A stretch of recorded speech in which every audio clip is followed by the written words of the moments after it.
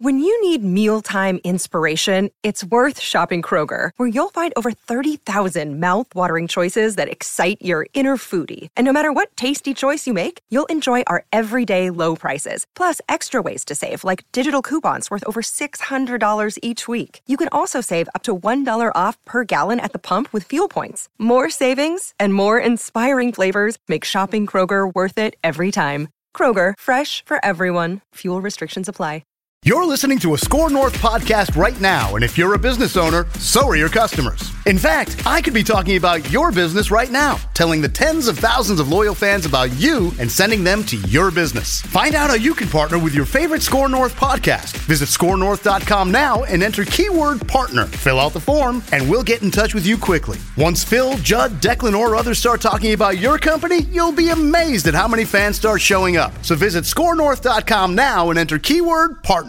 TCL is a proud sponsor of the Score North Studios. TCL, America's fastest growing TV brand.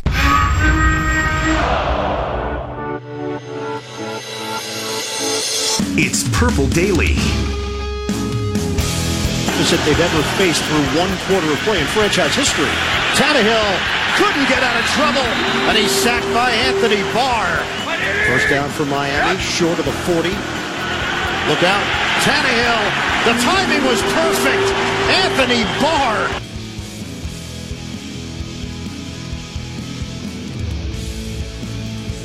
All right, welcome into Purple Daily. Matthew Collar here, Danny Cunningham in for the first hour. We will have ourselves a Zolgad in the second hour. Hot Routes will be at 3 o'clock. We've got Manny's 8 or 9 things. Manny Hill will be in here at the end of the hour. Joe Caporoso from Turn on the Jets obviously covers the Jets, will be our random NFL reporter of the week. So a lot to get to here on Purple Daily. And Danny, I was driving back from the Vikings golf tournament, which they put on every year for the media, and then the players play with fans who I think paid to play with them, and it goes to charity or some sort of donation, something like that. Yeah, I can't be exactly sure.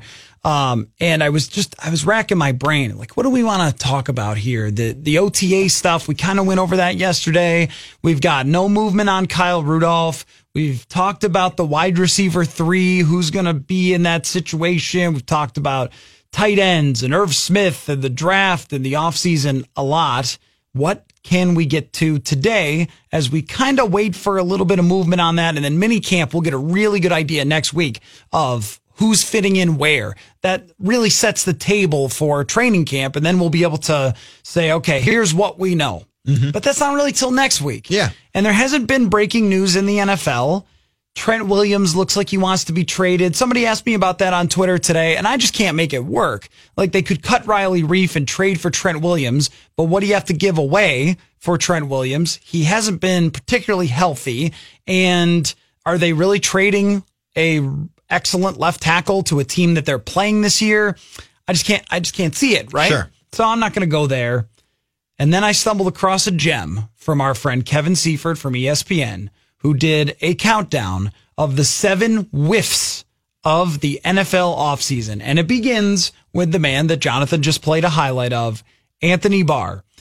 It's 7 whiffs of the offseason. So I want to go over these with you, Danny, because I love this article, and it's kind of like great offseason stuff is when you come up with fun ideas of things to talk about. And Kevin definitely did that here. That's what the offseason is. Anthony Barr, this starts with Anthony Barr turning down a chance to rush the passer with the New York Jets. That was a whiff by both Anthony Barr and the Jets, maybe, because now Anthony Barr is going to come back and play his role. So we kind of got done talking about Anthony Barr coming back, and it was like, okay, he's back. He's always been here, and that's it.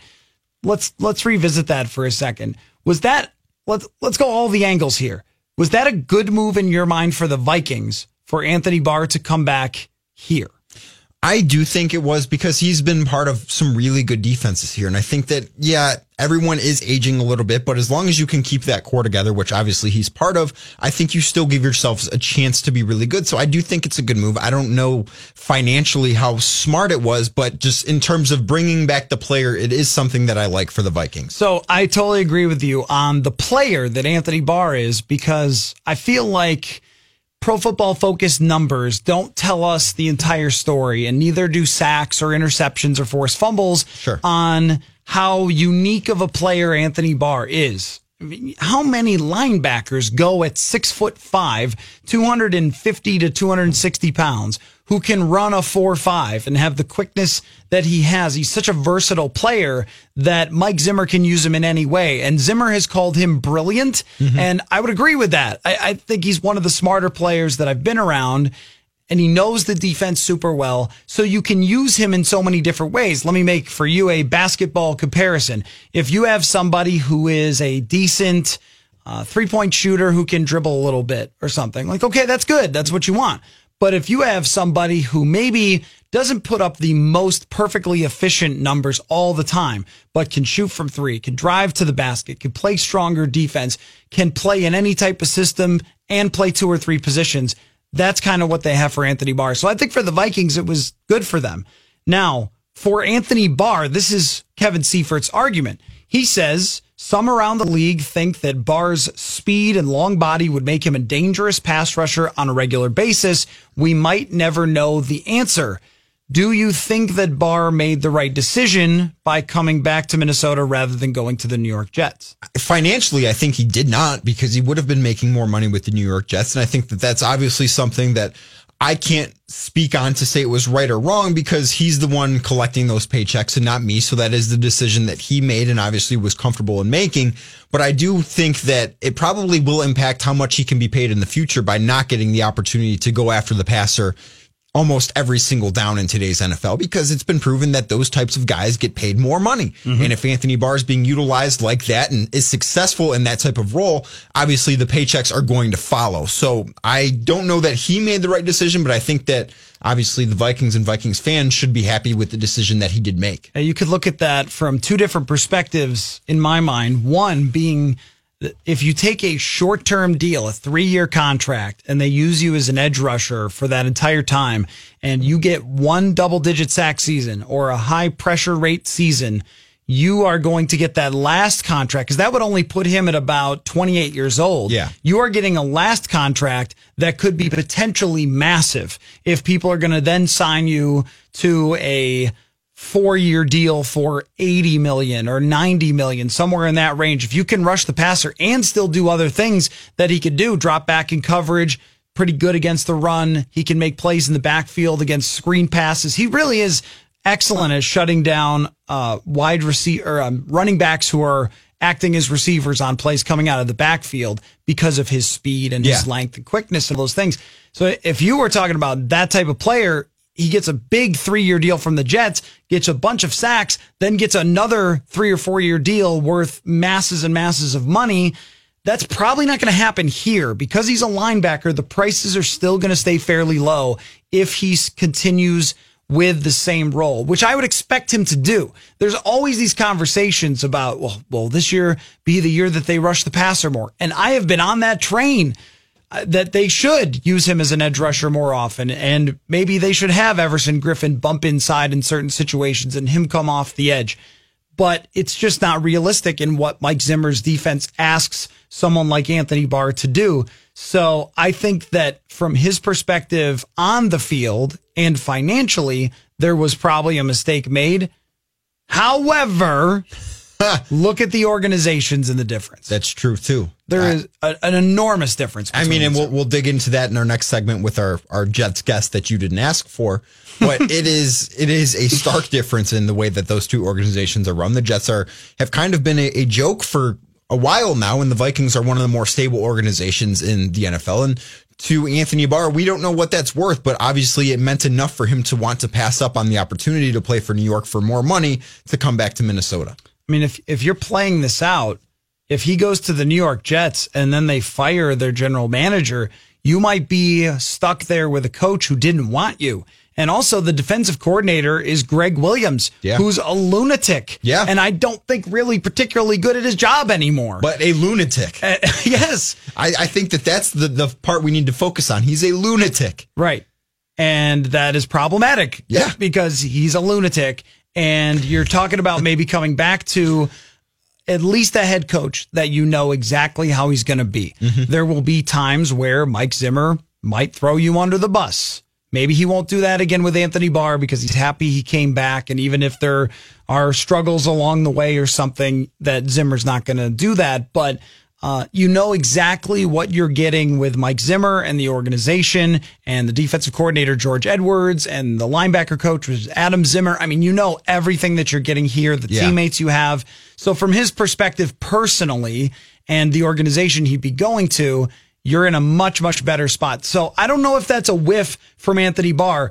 Where it is a whiff is the New York Jets. Having Anthony Barr turn back and run in the other direction, then they end up signing C.J. Mosley, who is somewhat similar, but maybe not quite of the versatility of Anthony Barr.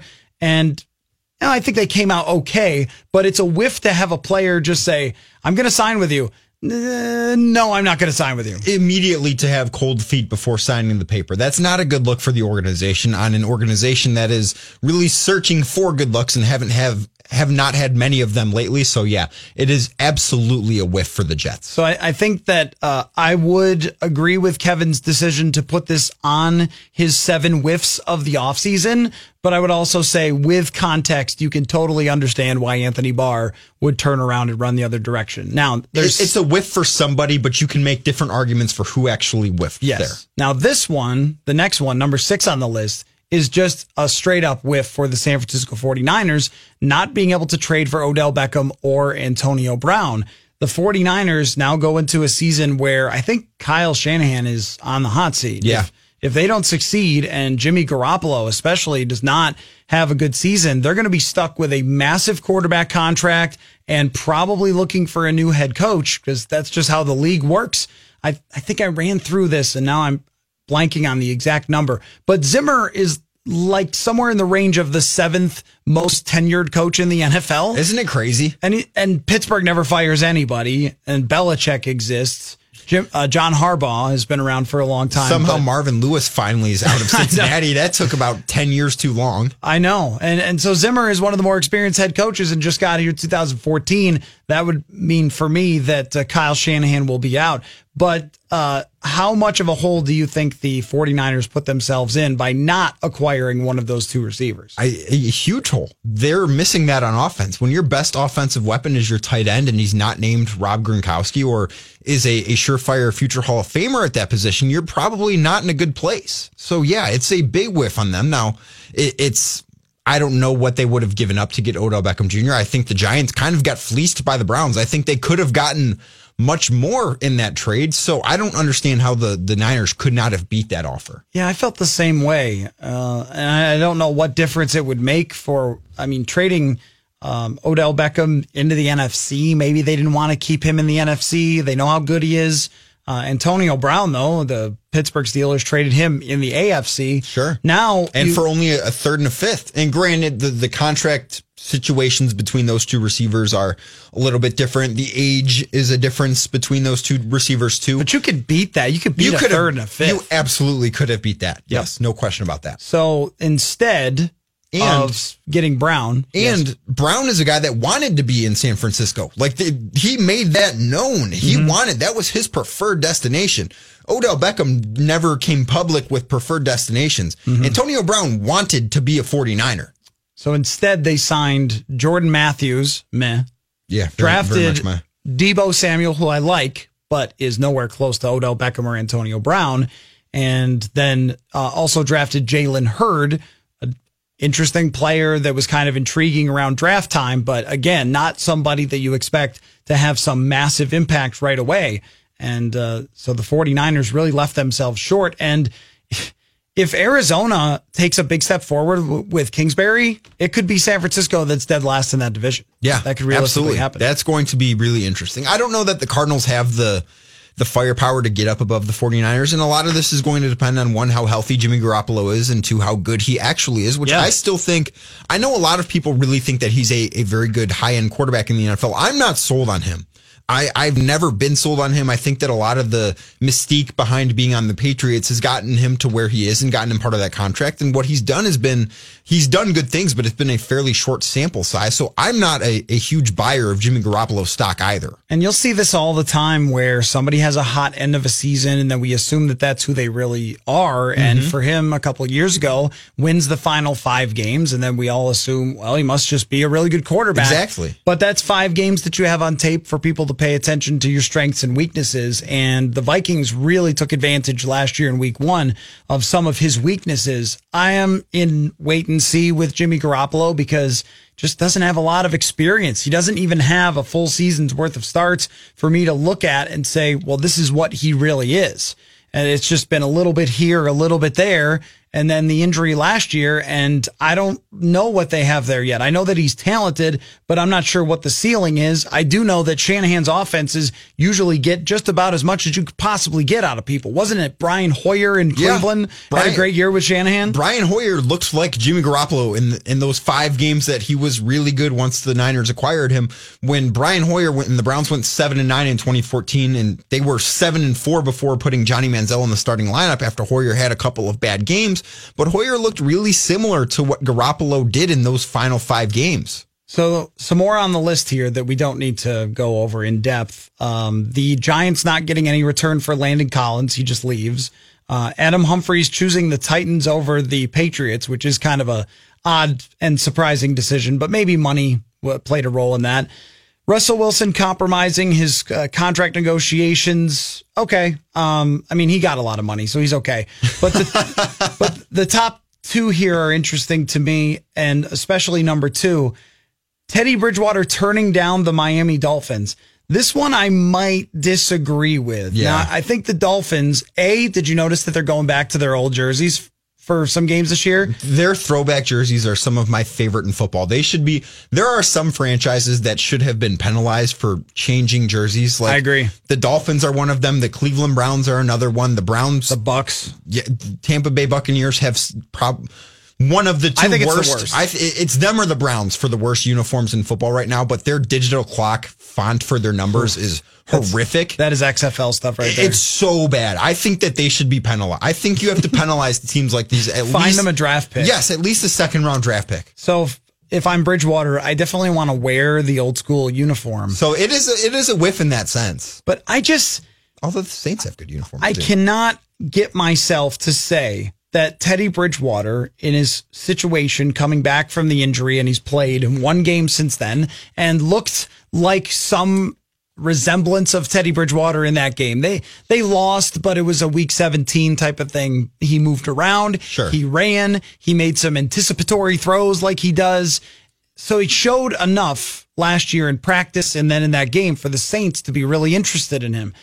In my mind, that would be an obvious decision to come back and play for the Saints. If you look at Drew Brees' contract, now they can always tear it up, but it really looks like he's retiring after this year. Yeah. They've kicked it down the road, but it's a massive, massive cap hit for next year. My guess is that this is it for Drew Brees, especially at the end of his last season. I think Teddy Bridgewater made the right decision. Sit 1 more year, be patient, make a lot of money, and then you probably get the starting job there. Well, in Miami, doesn't it seem like the Dolphins are kind of in this 2-year plan to tank for Trevor Lawrence? And they should be. They should be. I don't fault them at all, but I would fault Teddy Bridgewater for wanting to go be almost a sacrificial lamb in that type of situation. I think you're in a better position if you're Teddy to be a backup in New Orleans for 1 more year and then try and take that starting position over from Drew Brees whenever he does ride off into the sunset. Where if you're in Miami, you're not going to be surrounded with the same amount of talent. It's probably not going to go well, and they're going to be looking for your replacement a couple years down the road before you even take a snap there. Yep. It's not the ideal situation. So I'm with you. I don't think that this is a whiff for Teddy at all. And you're 1 turned ankle away from playing with one of the most talented offenses in the NFL. Yeah. With great playmakers, great offensive line, great receiver, at least in Michael Thomas. No, I actually think that Teddy made the exact right decision. All right, we're going to take a break.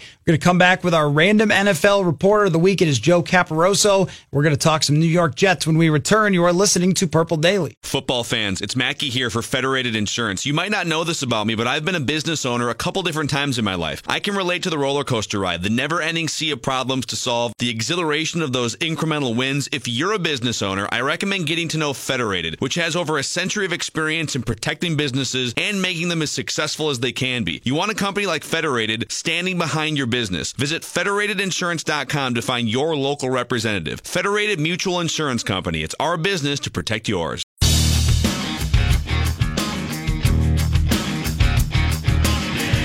Now, it's time to take you on a journey to a random NFL city for a football breakdown you didn't need. Down and dirty, rolling in the mud. All right, we are back here on Purple Daily. Matthew Collar here along with Danny Cunningham. And now, yes, it is our time on Wednesday at 2:20 to talk to a random NFL reporter for an NFL breakdown that you didn't need. And one of my favorite go-to guys anytime we're discussing the New York Jets, Joe Caporoso from TurnOnTheJets.com. What's up, Joe? How are you? I'm doing well. Thank you for having me. How's your off season? Anything going on, or has it just been pretty quiet there?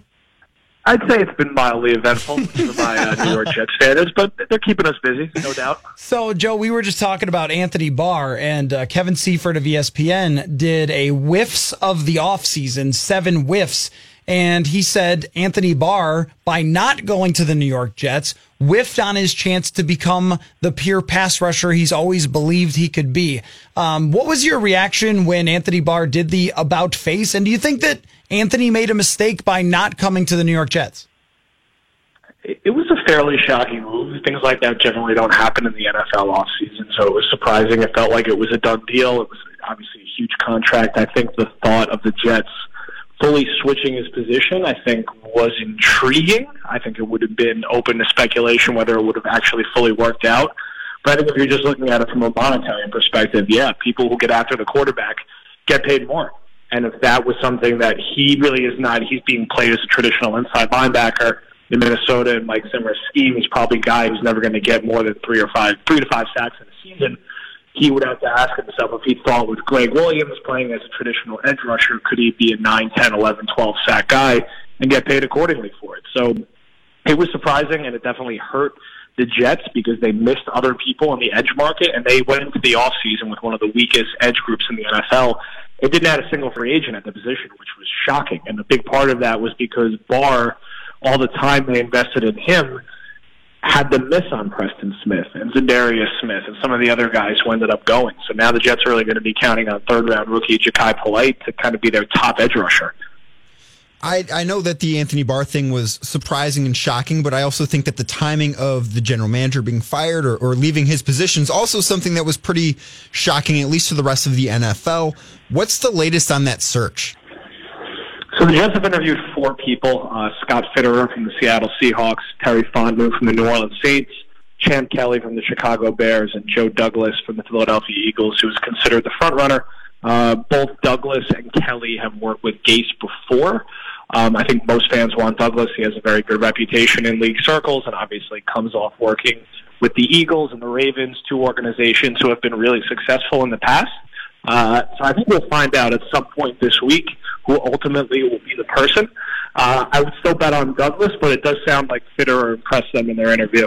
Talking with Joe Caporoso of TurnOnTheJets.com, discussing the New York Jets offseason. Now, with Adam Gase, 2-part question here. What happened with his eyeballs? Do you know, Joe? I mean, like, what were they doing? What happened there? Did we ever get an answer?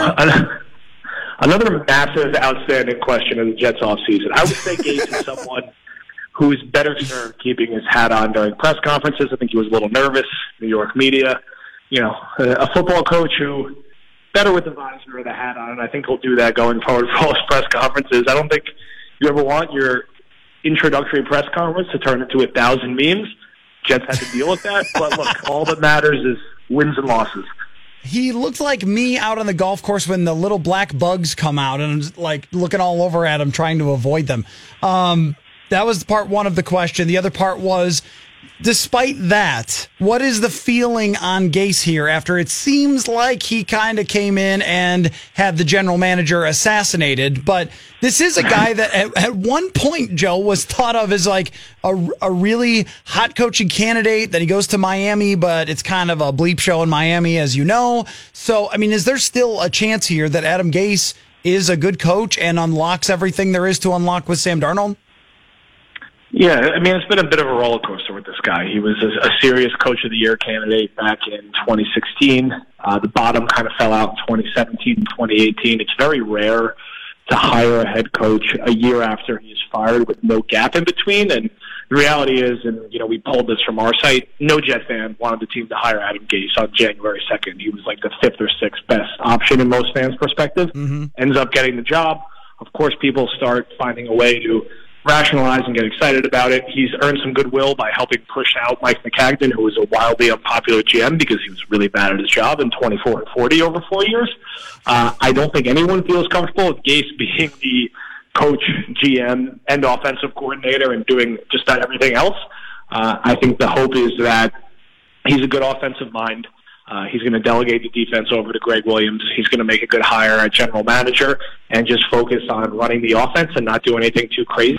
But he's got to win to earn the benefit of the doubt. He's 23-25. He's 13-19 the past 2 years, and he's been a head coach in this division already. So the expectations are to win and win now. And if he doesn't, I think he's going to have a pretty short rope, particularly with what his relationship is like with the media and the fact that he already pushed Maccagnan out.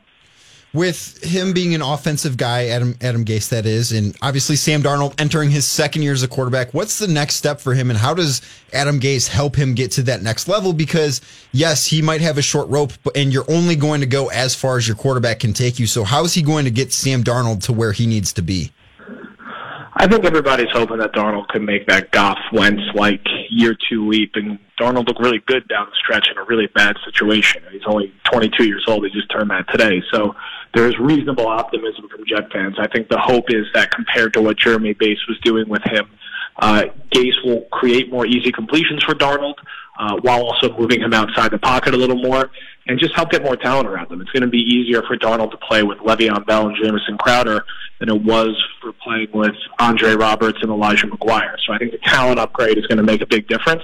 But the Jets need Darnold to cut back on the interceptions, cut back on the turnovers overall, and then try to improve his accuracy in year 2. And if he takes a leap, it could cover up a lot of the other warts with this team.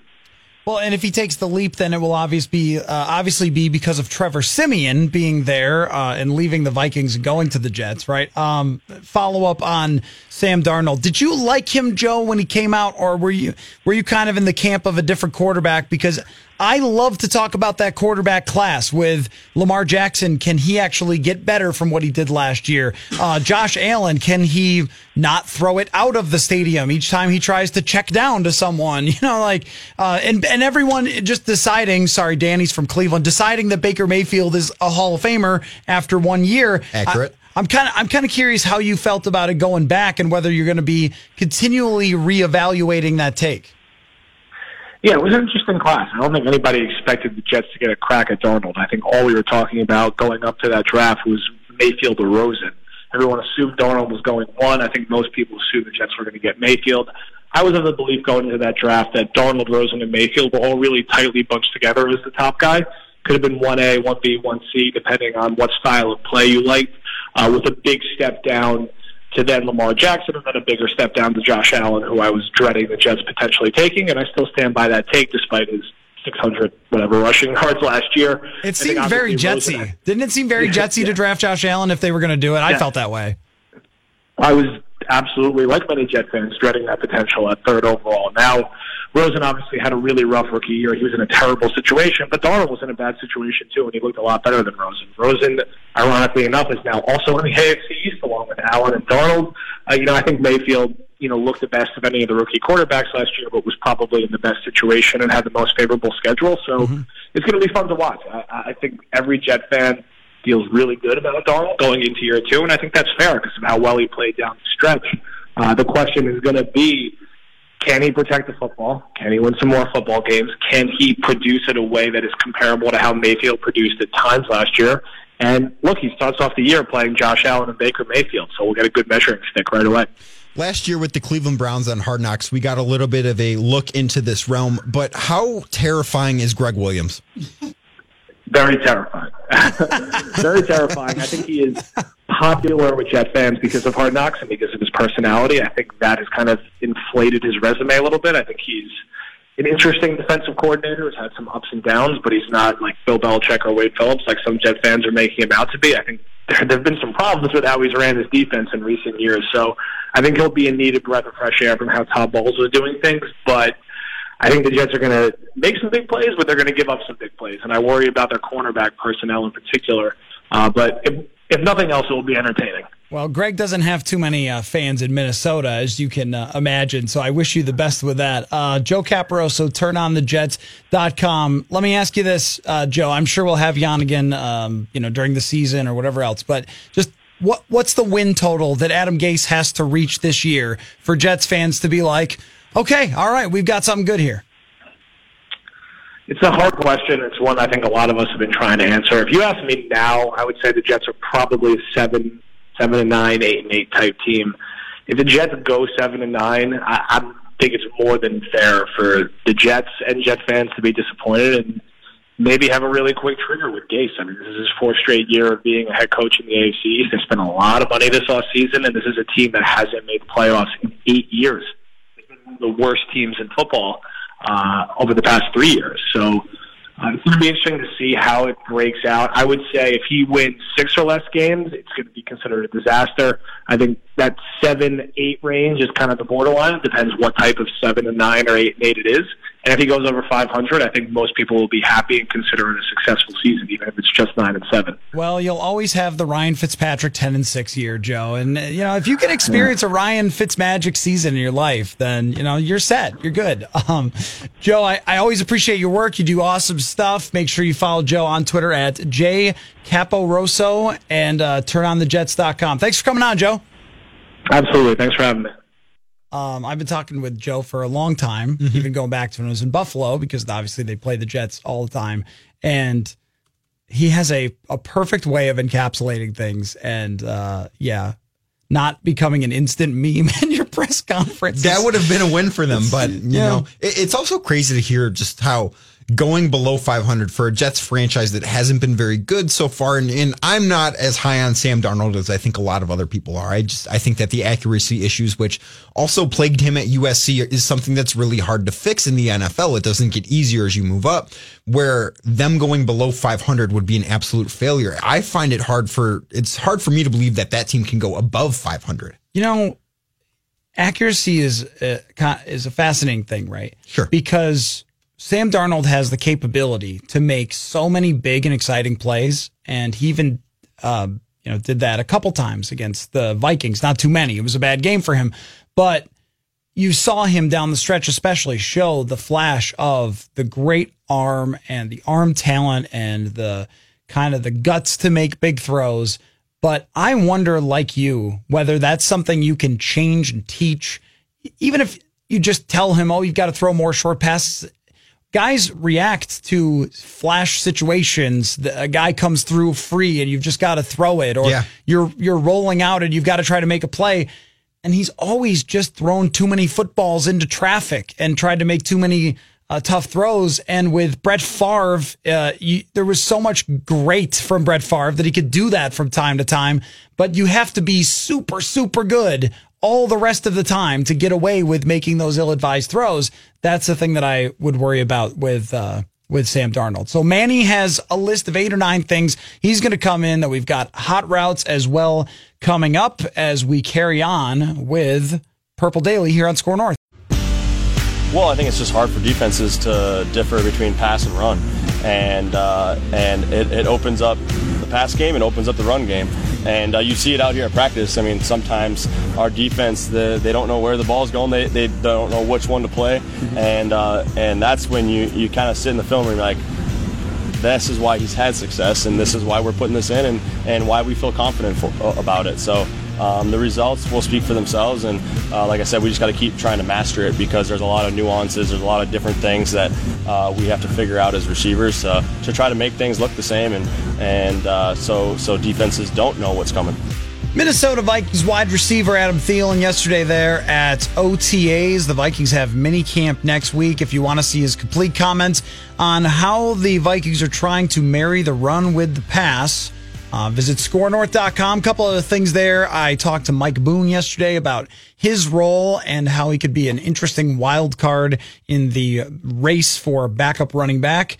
Also, if you want to give us a call here on Purple Daily, 651-646-8255 is the number. One more thing, Manny, before we get to your list of 8 or 9 things. Mm-hmm. If you like the show, then go to wherever you get your podcast and just type in Purple Daily or type in Score North Vikings. Either way, it will come up, and you can listen to us every day if you can't catch us live. So there's all the things. Now, Manny, each week on Wednesday, you come in for this segment. Stick around for Hot Routes, of course. And you give us a countdown list of either 8 or 9 things. What do you have for us today? Today I have my 8 favorite random factoids about the NFL. The whole NFL. About the whole NFL. Just about the things that have history happened. History of the NFL? Or it's more so like things that have happened over the course of the history of the league. And there's 6 that are like statistically related and 2 that are just sort of like random, like, oh yeah, that happened. Okay. Sort of thing, so. All right. Let's begin. Is this 8 or 9? This is 8. Okay. So, and it's not really in any sort of order, but we'll just say this is number 8. Do you guys remember the 2000 Baltimore Ravens? They won Super Bowl that year and went 12-4. I've heard they had a good defense. Yeah, they won without an elite quarterback. Yeah, which is then proof that every team without an elite quarterback for the rest of time can win. In fact, Matthew Collard, did you know? Think I've ever heard that one before? Did you know that the 2000 Baltimore Ravens during that season went 5 games without scoring a touchdown? I have heard this before, yes. And 5 games without scoring a touchdown. Wow. The thing that I love about that, well, there's 2 things. That Tony Banks was on the quarterback challenge the year before as a member of the Baltimore Ravens as their starting quarterback. So even though Trent Dilfer gets all the credit for that one, Tony Banks was the guy that started out that season as their quarterback. And now let me look this up real quick. The number of turnovers that they had in that season, I think will never get matched again, that they caused as a defense. I'll have to see if I can find it while you're scrolling down some of these, but it's insane. Manny, do you know their record in games that they didn't score a touchdown? Because they were 12-4, so they had to actually win some of those games. That was going to be my next point about this. They actually went in those 5 games. They went 2-3. That's really good for not scoring touchdowns. And that goes to tell you how epically amazing that defense was that year. That you can go basically a month and a week without scoring a touchdown and still manage to win 2 football games. So, wait, was one of the wins against the Browns that they won 12-0? That had to be one of them. Probably, yeah. And then they beat the Jacksonville Jaguars 15-10 the next week. So they had to go 2 straight weeks without scoring a touchdown and went 2-0. Yes, I think it was week 5 through week 9. They were at Cleveland, at Jacksonville, it was at 5 Washington. straight games. Yeah, 5 consecutive games. Yeah, 5 straight games without scoring a touchdown. That's unbelievable. Basically, they didn't score a touchdown the entire month of October. And they didn't lose any of those games by more than 8 points. Yep. The 3 losses that they had, they lost 10-3 against Washington, 14-6 against Tennessee, and Pittsburgh beat them 9-6. Okay, I've got it. They caused 49 turnovers that year. So interceptions or fumbles. 49. They picked off 23 passes and allowed 11 touchdowns. I don't think that will ever be done again. 49 turnovers caused in a single season by a defense. I'm Matthew Collard. That's an outstanding segue because that leads right into my next random factoid in the history of the NFL. In 1983, there were 1,114 turnovers / takeaways in the National Football League. In 2018, this past season, there were 696. This is my favorite thing about watching old games. Quarterbacks just throw it wherever. Yes. I mean, it's hilarious how many picks they throw. how many fumbles there are. I mean, it's one of my favorite parts of going back is even really early 90s, it was this way. Yeah. That San Francisco had created the West Coast, so they didn't turn the ball over, and other teams were starting to adopt it, but they hadn't really mastered it yet.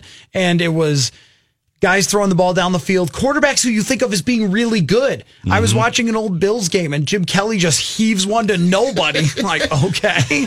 And I mean, he would throw 3 picks in a game sometimes. Boomer Esiason, he was a good quarterback. I remember watching a game where he's up in a game by 2 scores and throws the worst interception because it just happened a lot more. And I think that is one of the reasons why old coaches still stick with the running game. Mm-hmm. Like, remember that saying of 2 bad things can happen and only 1 good thing when you pass the ball. You can turn it over, incompletion. Yeah. Yeah. So that doesn't happen so much anymore. The Bears led the league last year with 36 forced turnovers. In 1983, Washington led the league with 61 takeaways. And that's not even the NFL record. Wow. The NFL record, the next year, Seattle forced 63. Chuck Knox's Seattle Seahawks, that was a pretty good team that year. They forced 63 turnovers. But the San Diego Chargers hold the record. They were in the AFL at the time. They forced 66 turnovers in 1961.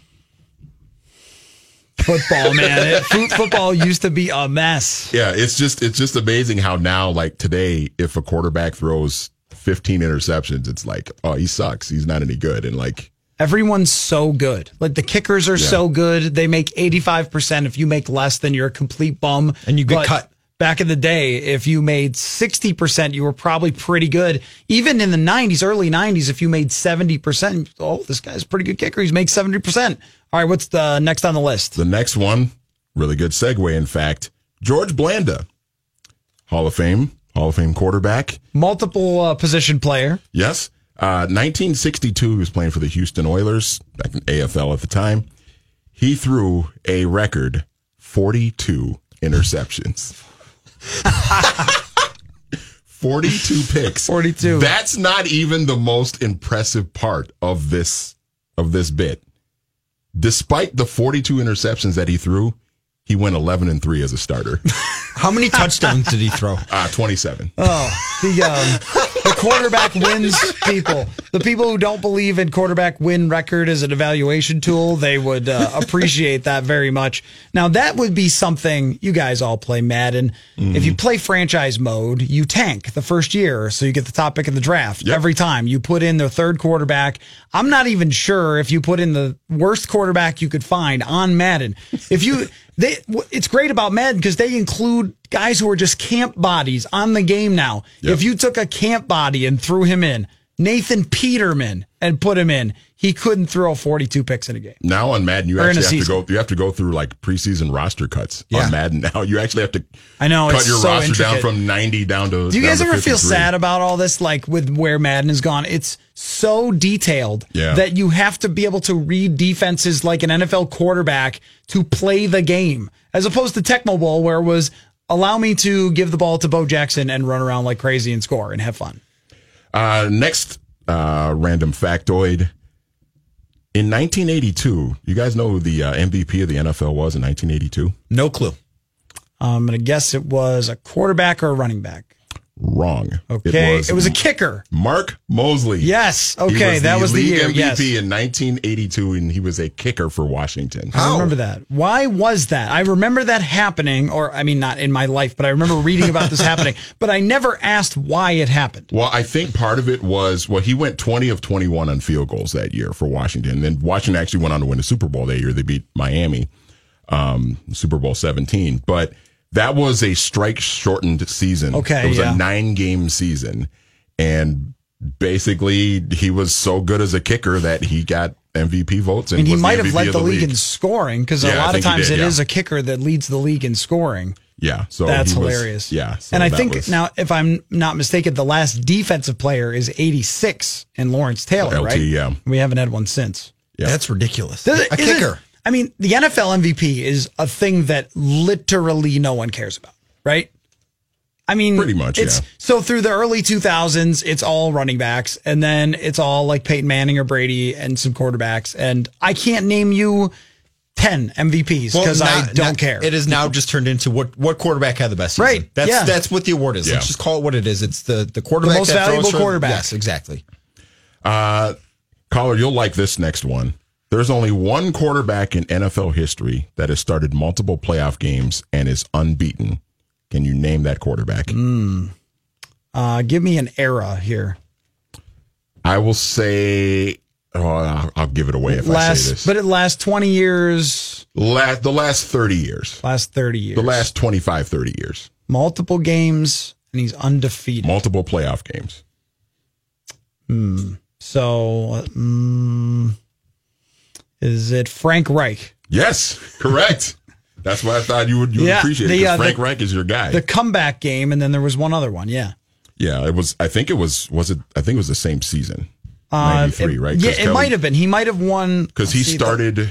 He might have won the game after because it was the wild card game that was the comeback against game. the Oilers. And I remember going into that thinking that because Jim Kelly was out, they really didn't have much of a chance to win. And that was old blackout days too. So I listened to the comeback game on the radio. That had to have been. And funny little factoid is, I think it is Don Beebe, Chad Beebe's dad, was running down the sideline, clearly stepped out of bounds, not called, goes in for a touchdown. If it was today, that wouldn't have happened. They would have reviewed it, they would have brought it back, and maybe they don't get the comeback game. Amazing. All right, next stat. Since 1987, every franchise in the National Football League has appeared in at least one conference championship game except for one. Can you name that team? Got a guess, Danny? Is it Detroit? Nope. I just think of that one. I think of unbelievable amounts of losing. It's actually more obvious than you think. Is it Tampa? Nope. No, Tampa went to Super Bowl. Super Bowl. Yeah. Sorry, Danny.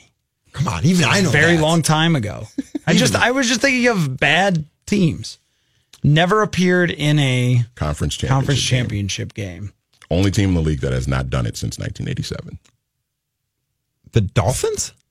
Nope. Is it Cleveland? Nope. They won in 88, I believe. Oh, okay. Yep. Yeah, 87 and 88, I want to say. Yep. Oh, wasn't the drive? The drive and the fumble, yeah. Yeah. Okay. The drive and the fumble, yeah. Yep. All that stuff. Back-to-back years. Is it the Jets? Did he say the Jets? It's not the Jets. They made the AFC. Oh, yeah. A couple times with Rex Ryan. With Rex Ryan. Once with Bill Parcells, too. All right. Mark Sanchez, baby. Miami made it. Is it AFC or NFC? It's an AFC team. AFC team. No, the Bengals would have been in the Super Bowl. Yep. Right after that.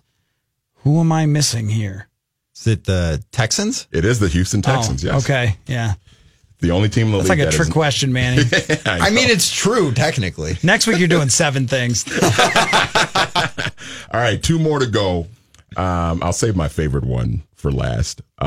But December 3rd, 2006, I believe it was week 13 in the NFL, the Chicago Bears compiled a grand total of 107 yards of offense, and they won by double digits.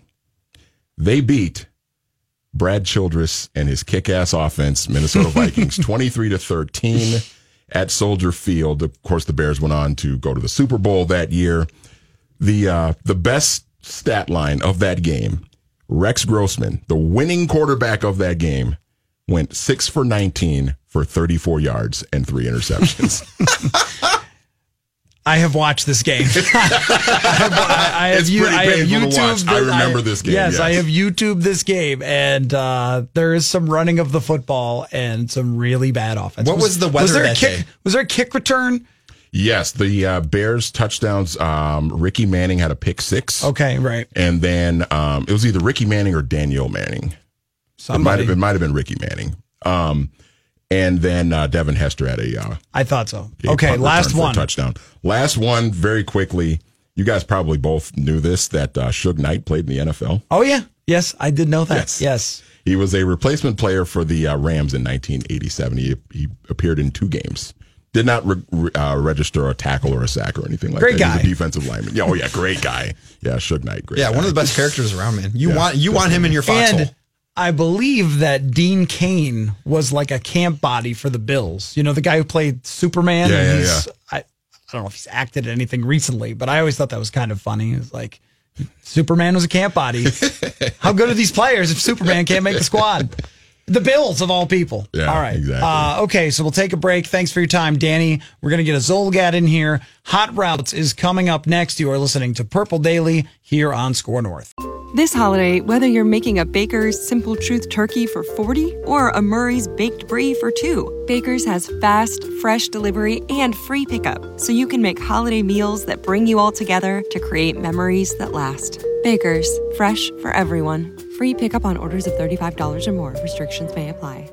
Get more ways to save at the Buy 5 or More Save $1 each sale. Just buy 5 or more participating items and save $1 each with card. Baker's, fresh for everyone. At the Home Depot, we have the tools for you to give the gift of a smarter home with savings on top brands, like the Google Hub, a command center for your smart devices that raises the IQ of your entire home, or the Nest Learning Thermostat that helps you conserve energy and save on your bill. And if you don't know what to get, gift cards are a smart gift no matter what they get. So this year, gift smarter with savings on tools to make your holiday magic. The Home Depot, how doers get more done.